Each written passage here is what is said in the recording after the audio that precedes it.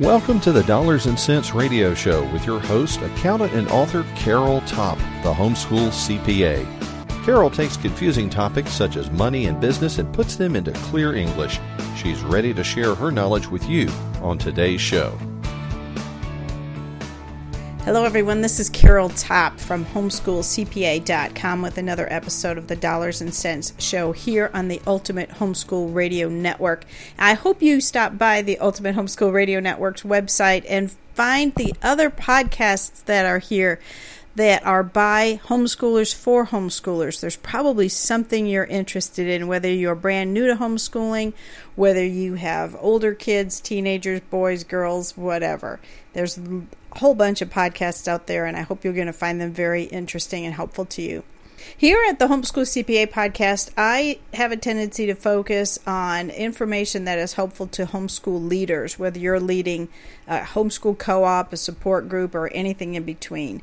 And I'm welcoming back Sherry Payne, who's a leader from Virginia, the Home Educators Association of Virginia. And she was on an earlier episode where she talked about running a virtual co-op. And you might find that interesting. But in this episode, I'm so happy that she is talking a little bit more about leadership. She talked in a previous episode about how she formed a leadership team, and she talked a lot about training your replacements. And in this episode, I asked Sherry to flesh out a little bit more about how she did that. She mentioned that she deliberately mentors leaders, and we get some tips from her about how she does that and how you can implement that in your homeschool group so that you can step down from leadership someday knowing that the organization is going to be in good hands. I'm sure you will find Sherry's information very helpful. Hey, Sherry and I communicate with each other through a Facebook page called I Am a Homeschool Group Leader. And you might want to join that group. It's over 550 leaders from across the United States, and they share information and encouragement and advice with each other as we're all trying to run homeschool groups. So pop on over to Facebook, look for the I Am a Homeschool Group Leader Facebook page, and join us. Now, here Sherry is going to be helping us understand how to deliberately mentor our replacements. And things happen. Like that lady who started the co-op with me, right, who was my assistant leader, actually left, had to leave before stepping into the leadership role with me. But she had already thought of her replacement and had deliberately mentored this person. And so that person easily stepped into the assistant leader position and began learning from me to take over the leadership. So, sometimes it doesn't actually work out completely the way that we thought it would. But it still all comes out in the end. And if you bathe it with prayer and just, it's amazing where people will come from. God will just bring them up.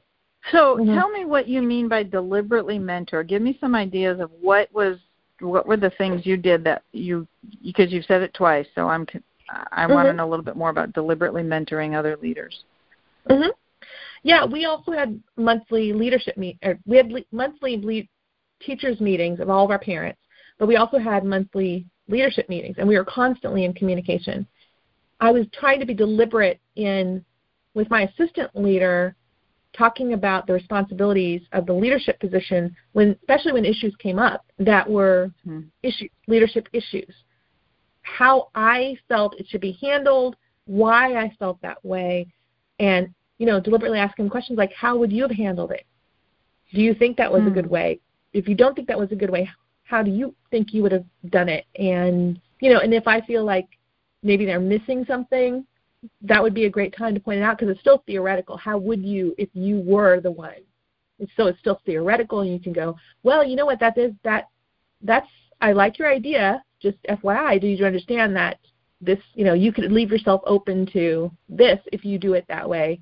So it's part of the training process, right? It's like practice almost, right? Yeah, you're asking hypothetical questions, but they're really not, because then it opens the door for you to have a conversation. I'm a mentor mom for MOPS, Mothers of Preschools, at my church, and my job as a mentor mom is to encourage the younger moms, hopefully from my experience. Yeah, but so we had our first meeting last year. We're about ready to gear up again. And I called we break into small groups of 8 people. They're called discussion groups. So I asked the discussion group leader, how do you think it went? I'm calling her for like a debrief. How do you think it went? And she actually said, oh, I haven't even had a chance to think about it. Now, she's a mother of a preschooler. I get that. But my phone call was a chance to say, well, let's think how it went. What went well? What do we need to work on? And in this particular case, she had some great strengths, but I saw a great weakness she had, which was she never liked quiet. So if she asked a question and if somebody didn't jump in with 3 seconds, she gave a maximum of 3 seconds for someone to answer, she'd start talking. I had to say, you need to let the question sit so the women in the group discuss. Anyway, it was a good chance for me to kind of say, here's some things to be aware of next time. And that's kind of what you're doing with these, a lot of communication to the person that you're mentoring. What do you think went well? How should we handle it? What would you do? These questions. I love it. Thank you so much for sharing that. Yeah. Anything else? So to the mentor leaders, I'm taking notes. You had these monthly leadership meetings, but you worked at communicating a lot with the person you were mentoring under you, which was your assistant, asking her hypothetical questions. How would you handle this? What would you do? What are you thinking? Yeah.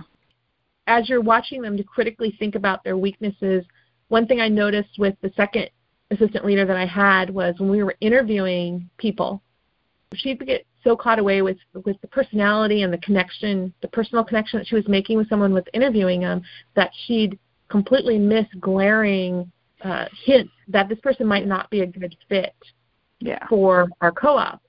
So, we'd have a meeting to discuss the interviews that we'd have with a prospective member, and she and the other person would be like, going on about how, oh, she's so nice, she would be so much fun. And it was like, she doesn't seem very committed to this curriculum. Well, there you go. Which you would really have to be, or something like that, like pointing out the obvious, helping them to really start looking critically, because that was the thing that they were struggling with, was trying to look critically at someone. That's the whole point that we interview people. We want to look critically at them because we want them to be a good fit. And letting them have mistakes. One time, let them override me with somebody that they really wanted and I knew was not going to be a good fit in our co-op. And I let them override me because I thought they need to learn. They need to learn. And this is like parenting. Yes, it is. It is. What was really funny is this person went through the whole process, the training, the scheduling, everything. We put together our teaching teams, everything like that, scheduled it all out, had so many meetings, and right before the start of the school year, she quit. Oh, and, you don't say I told you so. They know. They know. Oh. But it's like, okay, well, I already had somebody in mind. I had a feeling that was going to happen. Of the people that we didn't pick, I already had somebody in mind who I think could easily step in and take over that role. Let's see if they're still interested. But don't let them. They learn their own way. You don't have to point out, well, I told you that wasn't going to work. Oh, I bet you were biting your tongue, though. Oh, I was. This is how it's like parenting, too. You just want to say, you go tell somebody else. You go tell one of your other leaders, I told her so. Yeah, not to the person. You what do they call it? You dump out, not dump in, or or dump it the other way around. Oh, that's so good. Okay, so it is so much like parenting, isn't it? You got to let them have mistakes.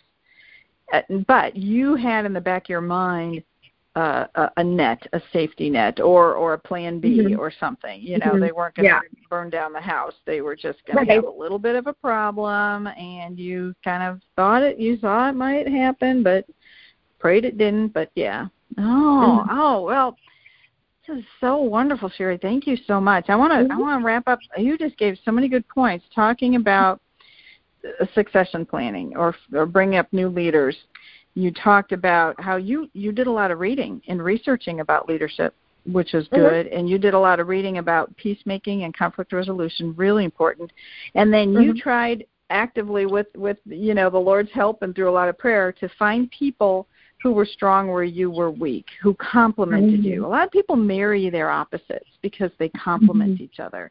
Yeah, so like that. And then you ended up actually adding a third person because you think odd numbers are helpful. I agree, too, who had even a more unique set of skills that the two of you maybe didn't have. You also touched on lightly, but this is really important, procedure manuals, contracts, and I think that gets at expectations. With it, everybody knows going in, well, this is the expectation. And then you talked more, this is so good, always be training your successors, and specifically you helped us understand how you deliberately mentored new leaders. You are just a wealth of wisdom, so thank you so much for sharing this. You know, you're going to bless a lot of other leaders by them getting a chance to hear from your experience, so I so appreciate that. And maybe we'll have you back when you get more things you want to share. But thank you so much. Thank you. Thank you, Carol. Thank you for joining the Dollars and Cents Radio Show with Carol Topp here at the Ultimate Homeschool Radio Network. For more helpful information, visit Carol at her website, homeschoolcpa.com.